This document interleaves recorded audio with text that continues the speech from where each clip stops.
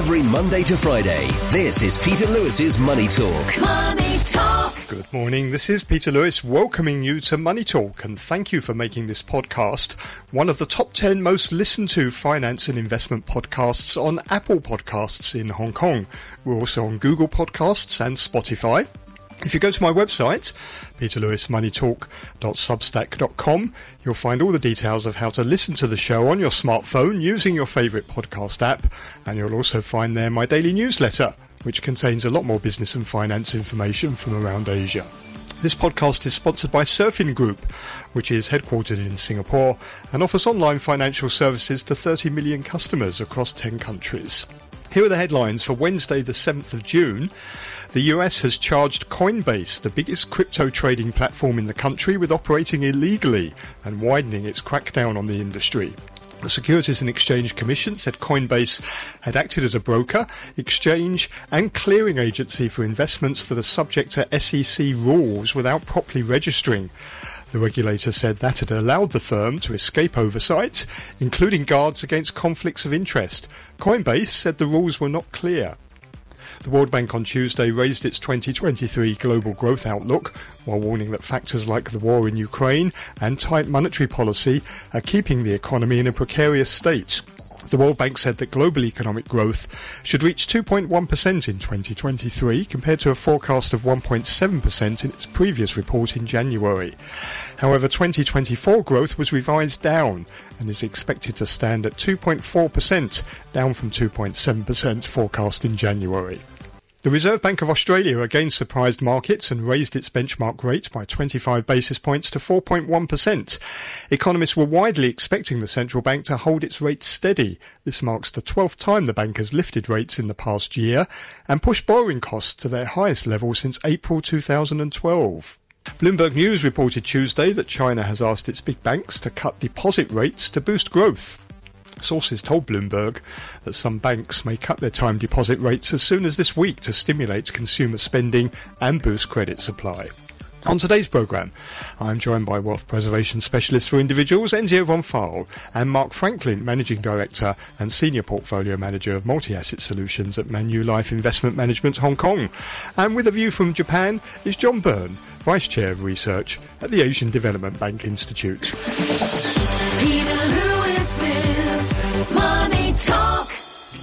On Wall Street, the S&P 500 advanced modestly on Tuesday to its highest close of the year ahead of next week's Federal Reserve policy meeting. The S&P 500 added 0.2%, closing at 4,284. That's almost a 10-month high. The Dow eked out a narrow gain of just 10 points, under 0.1%, to end the session at 33,573. And the Nasdaq Composite climbed 0.4% to end at 13,276. The CBOE Volatility Index, known as the VIX and also called Wall Street's Fear Gauge, closed at its low of the session Tuesday at 13.96, and that's its lowest close since February 2020. Hong Kong's Hang Seng Index gave up early gains to close 9 points lower, that's under 0.1%, at 19,099. The declines were limited by rising property stocks on hopes that a new round of support measures will boost the beleaguered mainland real estate sector. Longfor Group surged 7.8%, while Country Garden jumped 6.2%. On the mainland, the Shanghai Composite Index dropped 1.1% to 3,195. And it looks like a strong open for Hong Kong stocks this morning. Futures are pointing to gains of around 250 points for the Hang Seng. And you can get more details on the latest market movements in my daily newsletter, which you'll find at peterlewismoneytalk.substack.com. Every Monday to Friday, this is Peter Lewis's Money Talk. Peter Lewis's Money Talk. Time to welcome our guests. We have with us Enzio von Pfahl, who is a capital preservation specialist for individuals, as well as being our regular Wednesday morning commentator. Morning to you, Enzio. Good morning, Peter. And also joining us, Mark Franklin, Managing Director and Senior Portfolio Manager of Multi-Asset Solutions at Manulife Investment Management here in Hong Kong. Morning, Mark. Good morning, Peter. The US has charged Coinbase, the biggest crypto trading platform in the country, with operating illegally, widening its crackdown on the industry. The Securities and Exchange Commission said Coinbase had acted as a broker, exchange and clearing agency for investments that are subject to SEC rules without properly registering, and the regulator said that had allowed the firm to escape oversight. Coinbase said the rules were not clear, and the enforcement action comes a day after the SEC filed a complaint against Binance and its chief executive officer Changpeng Zhou, who is now together Coinbase and Binance accounts for half of global trading in digital assets. So, Mark, I notice you look at multi-asset solutions at Manulife here in Hong Kong. I'm wondering where digital assets, cryptocurrencies, where do they fit in the multi-asset picture, and is that something that you consider? Good morning, Peter. So one of the things that we always look at is to what extent does a new asset class enhance risk-adjusted returns to the existing set of diversified assets in a cross-asset portfolio. And I think most people would agree that over the last 5 years, the level of volatility in cryptocurrency and digital assets has been very, very elevated against returns which have been extremely unpredictable. And so on a risk-adjusted return basis, actually, as we stand now, cryptocurrencies don't figure that attractively against other asset classes for either institutional or retail-oriented multi-asset products.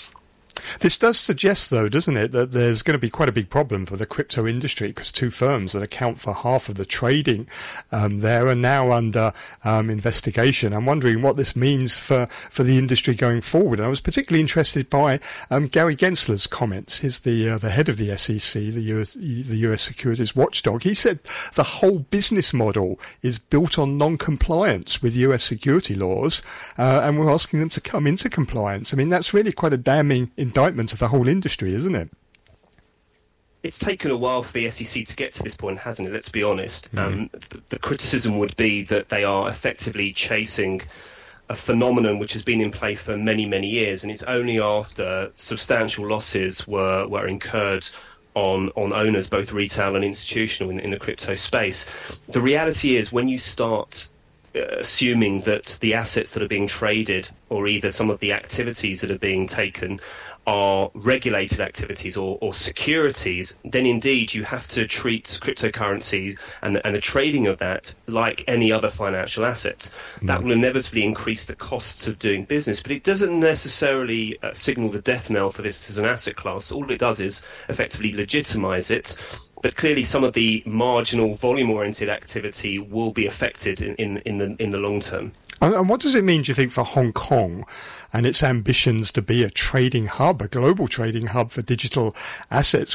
Hong Kong has looked at the ecosystem that's built up around cryptocurrency in Singapore quite enviously, and there's been a huge amount of job creation, wealth effects from that, and it's decided that as a financial centre, Hong Kong should also have a capability and a proposition. That need not be dealt a serious blow by this, but clearly the emphasis will be on making sure that retail investors are adequately protected once this becomes a greater presence in the financial landscape of Hong Kong. Oh, okay. Well, we're going to turn to some of the real asset classes in a moment. Before we do that, let's talk about some of these economic support measures coming out of the mainland. China's reportedly working on a new package of measures to support the property markets, after Beijing's comprehensive 16-point plan from November failed to sustain a rebound in the ailing sector. And that's going on at the same time as China is also reportedly pressurizing banks to cut their deposit rates to boost the economy as well. So NZO seems to be,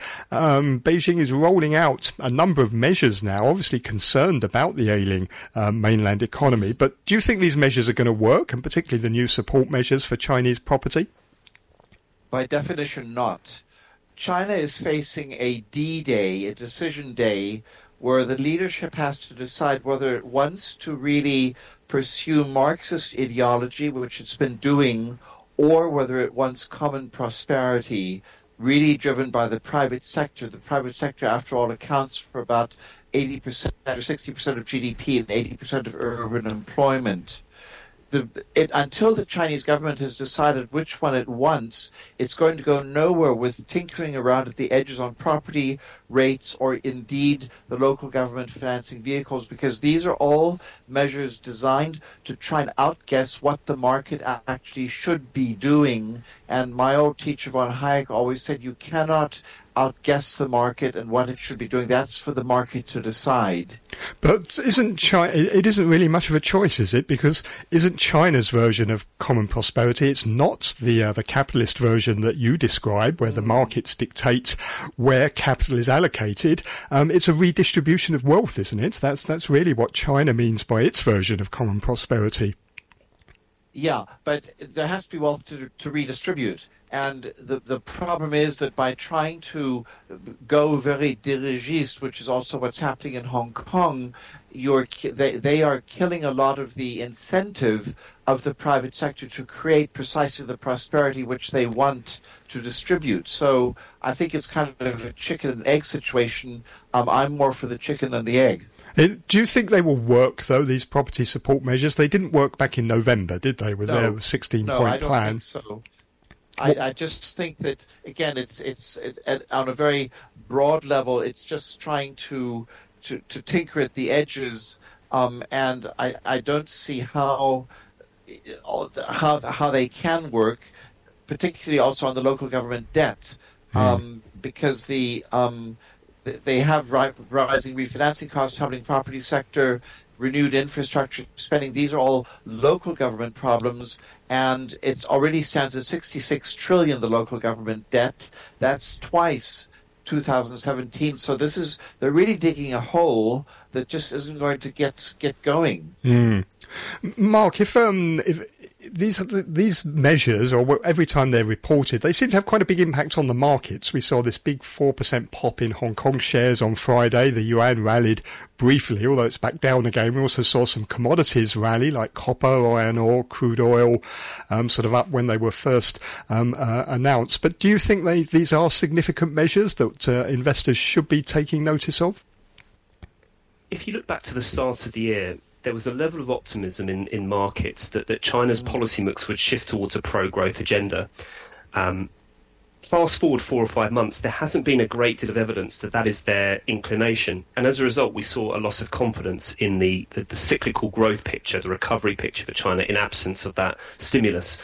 So heading into Friday's news flow, which came out after the market, Hong Kong China equity sentiment had really become quite depressed. And so the timing of this headline was very, very sound, in the sense that it came at a time when sentiment was really on the floor. What we need to look out for now is signs of actual evidence and action.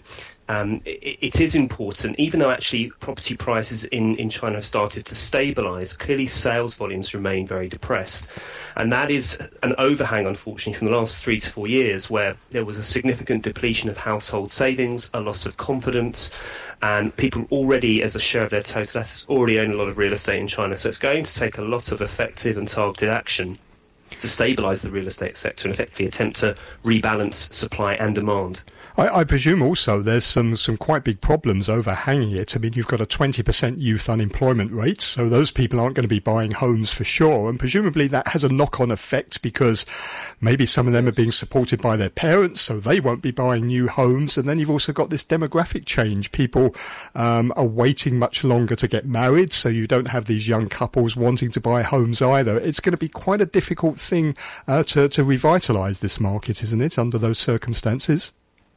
I mean, the observation would be that the real estate sector in China is starting to face similar demographic and socio-economic challenges that some property markets in the West are facing. I mean, London, my home city, the affordability of real estate has been a problem for first-time buyers and young people, young professionals, for a long time. And what that's resulted in is a lack of new supply of housing at affordable levels. And you've seen during the good economic times, speculative build-up of asset prices at the higher end. So it's become a market which is dominated by the middle and the upper echelons, whereas actually what you really need to do is make sure that the base of the pyramid is in healthy order. Enzio, how much do the demographics really overhang on this and make almost any measure that Beijing tries to come out with very difficult?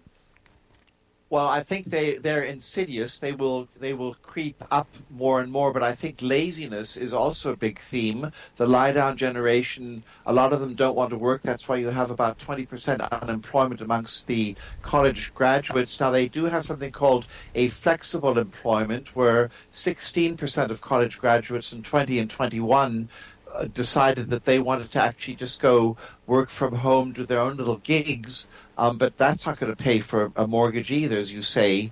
And so I fully agree with Mark that this is a theme that is just continuing. Really, what we've seen in the West is not going to be different in China.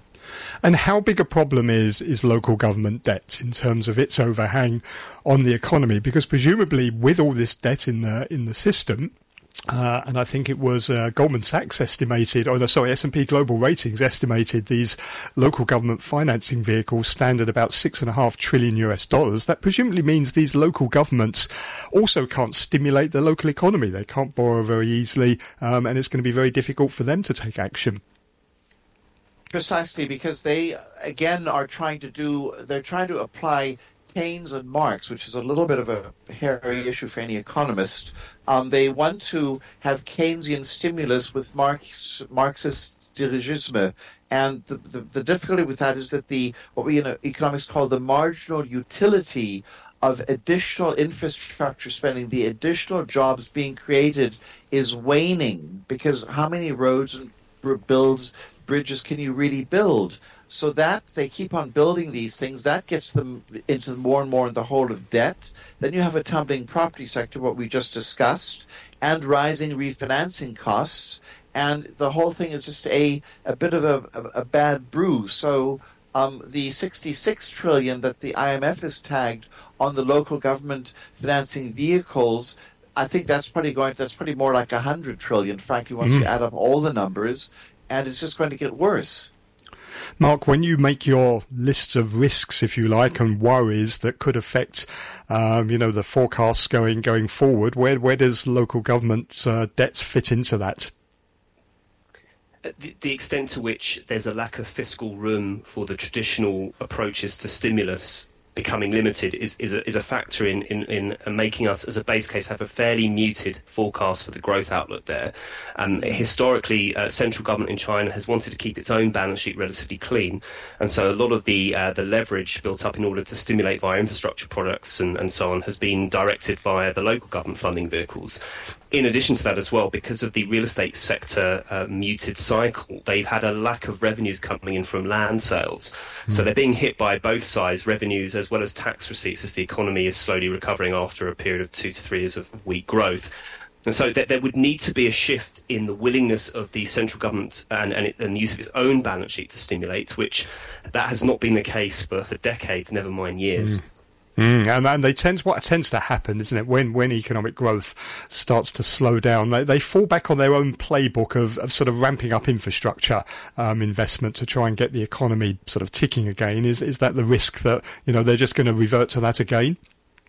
There was evidence of that for the last few months. In addition to that as well, the GDP growth pickup in the first 4 months of this year, in retrospect, was catalysed by a ramp up in production of coal, of steel, and so on, and those are important drivers of GDP in the short term. Of course, that's not sustainable, and the long-term vision that China has is to be a consumer-led economy, becoming increasingly value-add and sophisticated. So you need to reactivate the consumer, and whilst consumer spending is in growth territory this year, it's not growing at a particularly fast pace, and that's why they've had to lean on traditional levers of stimulus. But going forward, it will come down to consumption, services, for a sustainable mix of growth drivers for the future of the Chinese economy. We did see quite good numbers, didn't we, from the Caixin Services PMI, which seemed to suggest that certainly in the services sector anyway, the consumer was still spending. Obviously not great numbers for the manufacturing sector, though.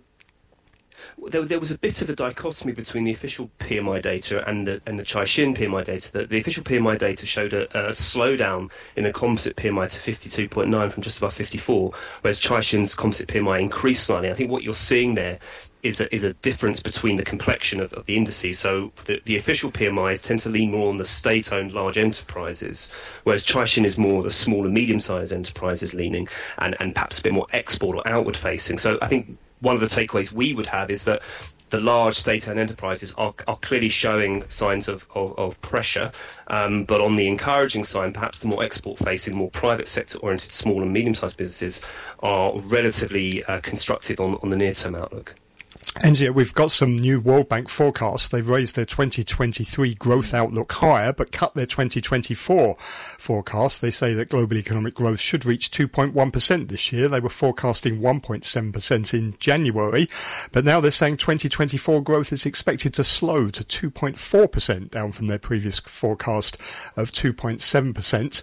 On the US and China, they've revised up the US to 1.1% from 0.5% this year. China's economy expected to grow 5.6%. It was forecasting 4.3% in January. Big changes in just, 3 or 4 months? Well, let me start with what a camel is. A camel is a horse designed by committee. And what the World Bank and all of these organizations do is they kind of huddle and then decide what is politically correct, what should they be saying. I think anybody, as Mark and I have been discussing with you, the Chinese economy outlook, for instance, is not good. The American economic time is pretty bad, with an excess demand for money, excess supply of goods, even though the market has been pushed up by forced stocks. We all know that. So I look at these official forecasts with a great deal of leeriness. How can world growth be growing when, in fact, world trade, and you speak with any shipping magnate here in Hong Kong, is slumping? How can world growth be growing when consumption is slumping? Property prices are beginning to slump, at least in the major economies. I'm not getting something here. This time is not different. Rising rates do kill demand. Mark, let me get your thoughts on the markets. It's been an interesting sort of month or so, hasn't it, really? We've seen this big switch out of Chinese equities into Japanese equities. We've also got the US markets, which is at a 10-month high, but the concern there is that it's virtually being driven by just 5 stocks: Apple, Microsoft, Alphabet, Amazon and Nvidia. They account for 25% now of the S&P 500's market value. Do you worry about this concentration that we're seeing now in these huge mega cap tech shares? Well, just very quickly on Japan, Peter, and I'll come on to the US. Japan is benefiting from a number of factors. One, the actual return on equity profile and shareholder policies are improving over time, with a greater scrutiny from institutional investors there. So that's a tick in the box. In addition to that as well, the weaker yen has been helpful as a tailwind for exporter-leaning earnings. Japanese policy has been relatively stable, even though the market tries to second-guess the Bank of Japan's actions. Monetary policy settings are very loose there. And in addition to that as well, because of people's degrees of discomfort with the outlook for China, they're finding alternative homes for their capital within the Asia-Pacific region. And so Japan is a beneficiary market, as well as a couple of others. Coming on to the US, to the extent that the narrowness of the market is not resolved by other sectors catching up, then yes, it will continue to be a problem, and it's ultimately not sustainable in the long run for such a small number of stocks to drive the market, and concentration risk is relatively elevated right now compared to previous cycle peaks. So you really need other sectors to start to cooperate and to participate. In the absence of that, then yes, the market construct will take on growing fragility if it keeps going up and being led by such a small number of stocks. Do you think the worst has been priced into Chinese equities? I mean, there's been a lot of gloom, hasn't there, over the last month or so about the forecast for growth on China, and clearly it's disappointed from what people were expecting at the beginning of the year. But having said that, there are still some positive things, aren't there? I mean, earnings have come through okay-ish for Chinese companies. The valuations look quite good. So do you think maybe the worst is over? Depends on what your time horizon is. If you're thinking cyclically, as in sort of 6 to 12 months, then you're probably going to conclude that a degree of concern has already been discounted in market valuations. Structurally, though, if you take what Enzio is saying as the base case of the direction of travel in policy making and the economic model, structurally there are big problems that need to be resolved. In the absence of that, then valuation multiples over the longer term will continue to face downwards pressure, and there will be a floor under risk premium. So ultimately, short term, yes, perhaps a lot of concern is factored in, but longer term, it's still unclear where this ultimately will resolve. Enzio, one of the things that foreign investors have been saying is, and they've been big sellers of the Chinese markets, is they just can't think of a catalyst to be in the market at the moment because there's so many big things playing against it, like the geopolitical tensions, like the crackdowns that we're seeing on various sectors. It's put foreign investors off, and they can't see something new that's going to persuade them to go back into the markets. What could it be, maybe, that will get investors back into China? Well, again, I'm going to rattle my old drum that it's this decision whether they want to go more to allow the private sector to create that 90% of employment, which it's always done, yes or no.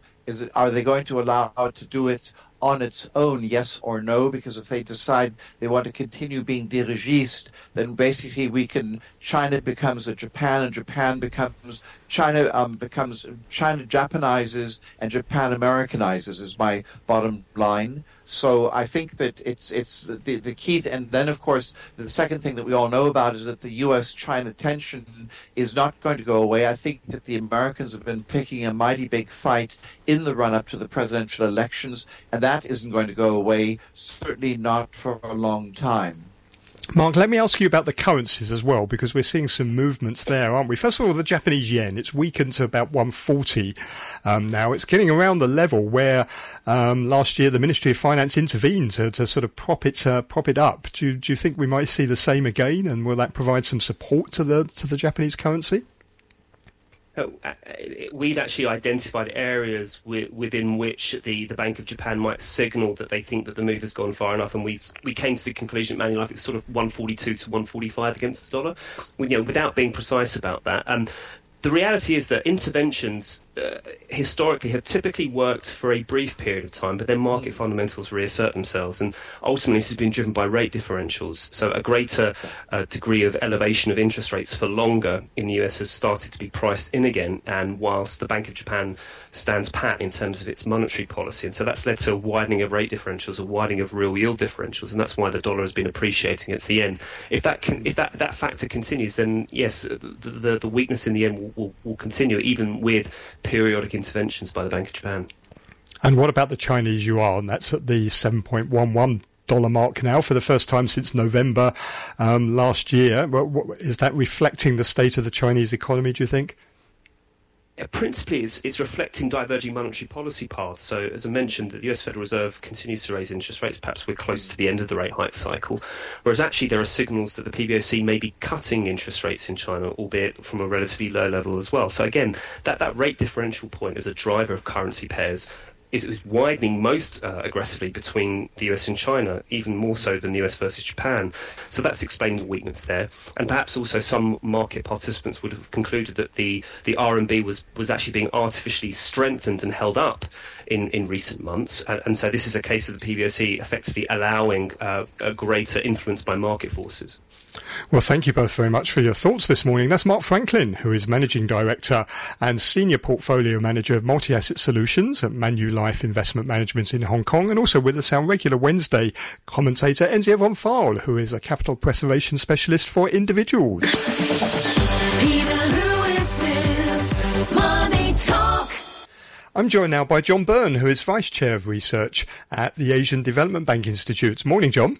Good morning, Peter. How are you? I'm very well, thank you. I want to kick off by asking about Japanese markets, both the yen and also equities. The Nikkei 225 back up to its highest level now since July 1990. What's driving this surge in Japanese stocks? And is it something that's going to be sustainable? Because we've had some false dawns in the past, haven't we, on Japan? Yes, so the stock market has been gaining significantly during 2023. And I think there are a number of reasons for this. I think, firstly, there's a perception that there's an undervaluation in stocks in Japan at the moment. And we saw recently some visits by US financiers to Japan, essentially about increasing levels of investment. I think also that the level of the yen is something to bear in mind as well, which may make investment in Japan at the moment quite opportune. And on top of that, of course, let's remember there are some issues around inflation coming back, and this has also prompted some shift into stocks particularly from depositors, for example.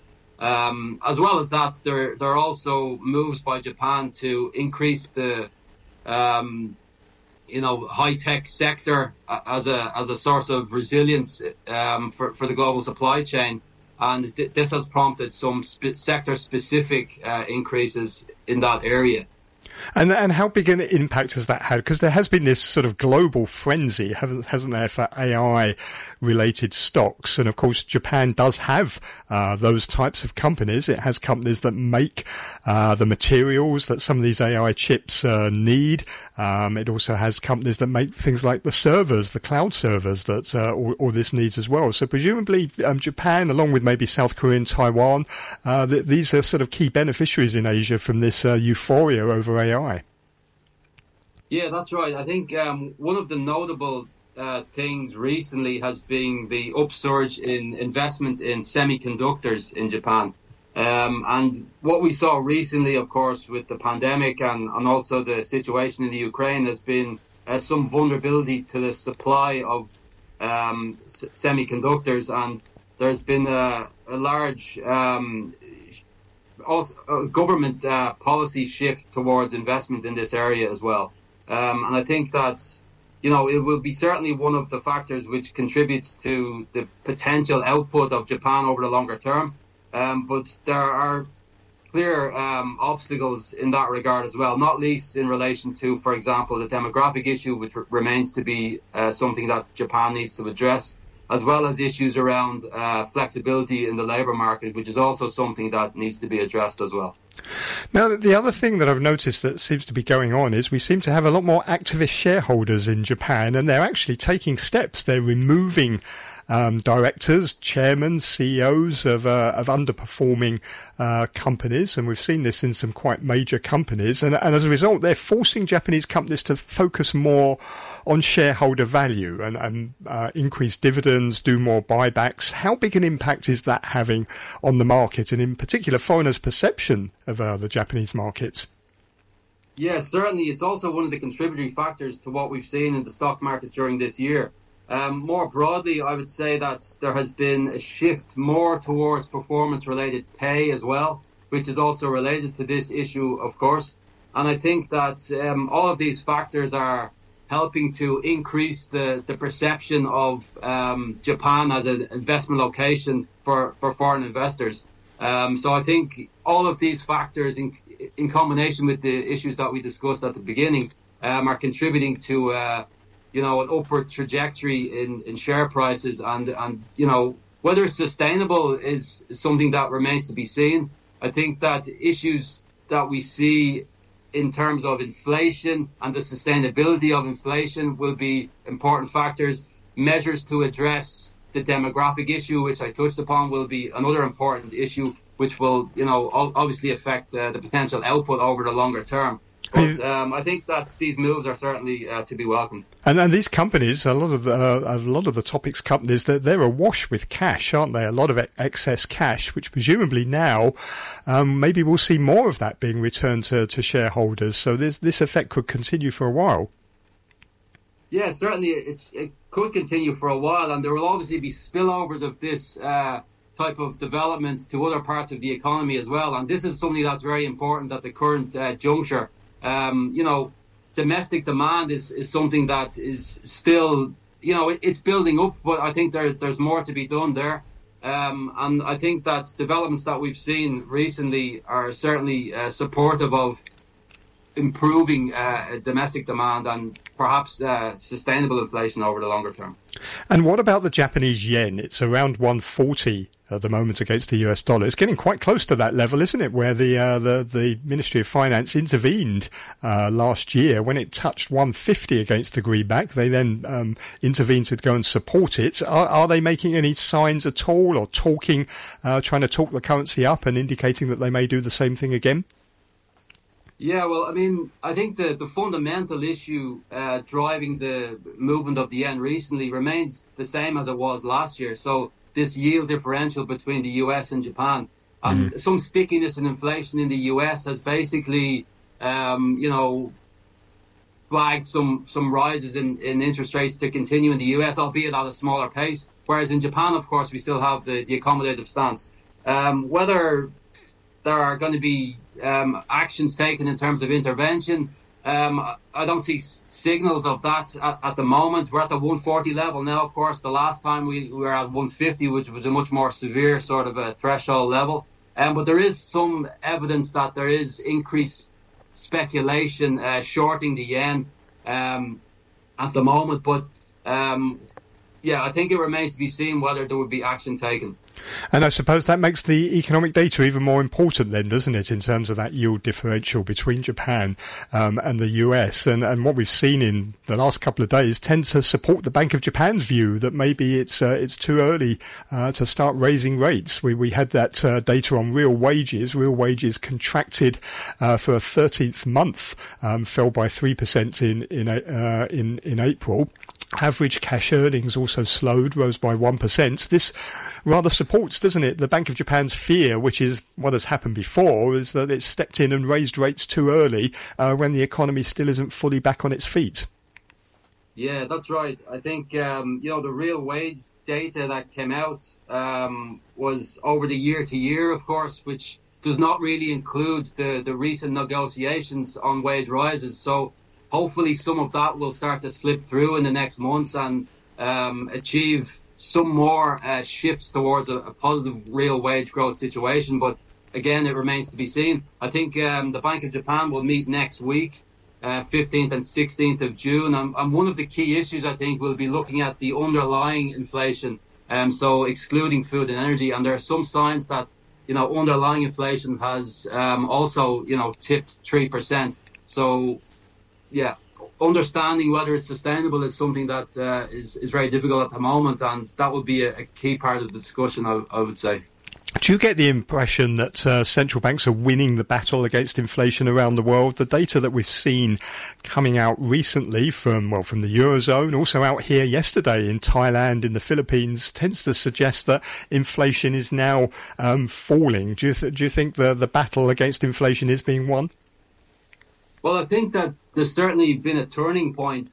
We saw this already in the US back in November when it slowed down its pace of tightening. And, I think that the US, of course, is very data dependent, and recent data coming out of the US suggests that it may even skip hikes over the next couple of meetings. Of course, remain tightened in terms of its monetary stance. So I think if we compare, certainly if we compare to towards the end of last year, we are winning the battle. I think there are still some issues to get over in order to really beat the inflation completely. But I think that we're moving in the right direction, certainly at the global level. And what is the data telling us about the state of the Japanese economy right now? If I look at what we've had in the last week or so, it's sort of a bit of a mixed picture, isn't it? We had the services sector PMI expanding at a record pace, but then retail sales, industrial production, both missing estimates in April. What do you think is the state of the Japanese economy? Well, I think that it depends on what measure you look at, of course, and it depends on what period you look at the change in that measure. I think that what is clear is that since the start of May, when all of the restrictions on the pandemic were finally removed, we have seen a clear increase in tourism numbers, and this has led to, the drive in service sector growth, which you alluded to earlier. So I think that on that front, that should increase further the scope for developing domestic demand-driven inflation towards the end of this year. I think on the domestic side, in terms of consumption and business investment, obviously accommodative monetary policy is contributing to growth in that. The external side is something that is remaining difficult. So exports and achieving net exports, in spite of this level of the yen, is still something that remains a hurdle for the economy. But in terms of investors, and particularly foreign investors, Japan's sort of seen as a safe alternative for China these days, isn't it? It sort of doesn't have the same geopolitical problems that China maybe is having, but nevertheless, it's a lot of its companies operate in China and have big businesses there in China. Is that how you're seeing it? That maybe this is a good way of playing China without the risk? Yeah, I think, one of the things that came out of the G7 summit at the end of May was it's crucial to really de-risk the global economy. And that, of course, includes the economies of Asia as well. And part of that will involve diversifying supply chains across the whole region. So I think that, it's important not to exclude any one part of that supply chain. And, of course, China is a huge player in the global supply chain, and it will be important to, remain connected to that supply chain, but in a manner which is not leaving one economy in particular exposed or in any way vulnerable. And that's something that we learned from the pandemic. That's something that we learned from the Ukraine situation, and that's something that's underpinning, drives by different economies to invest in particular sectors and to diversify their involvement and participation in supply chains. John, it's always a pleasure talking to you. Thank you very much indeed. Thank you, Peter. Take care. That's John Byrne, who is Vice Chair of Research at the Asian Development Bank Institutes. And thank you for listening this morning. Just a reminder once again to take a look at my webpage, peterlewismoneytalk.substack.com, where you'll find my daily newsletter with a lot more business and finance news to go with this show. I'll be back tomorrow when my guests will be Andrew Ferris, the CEO of Econosis Advisory, and Andrew Sullivan, founder of Asian Market Sense. And to talk about the oil markets, I'll be joined by Vandana Hari, founder of Vanda Insights. Please catch me again tomorrow. Money Talk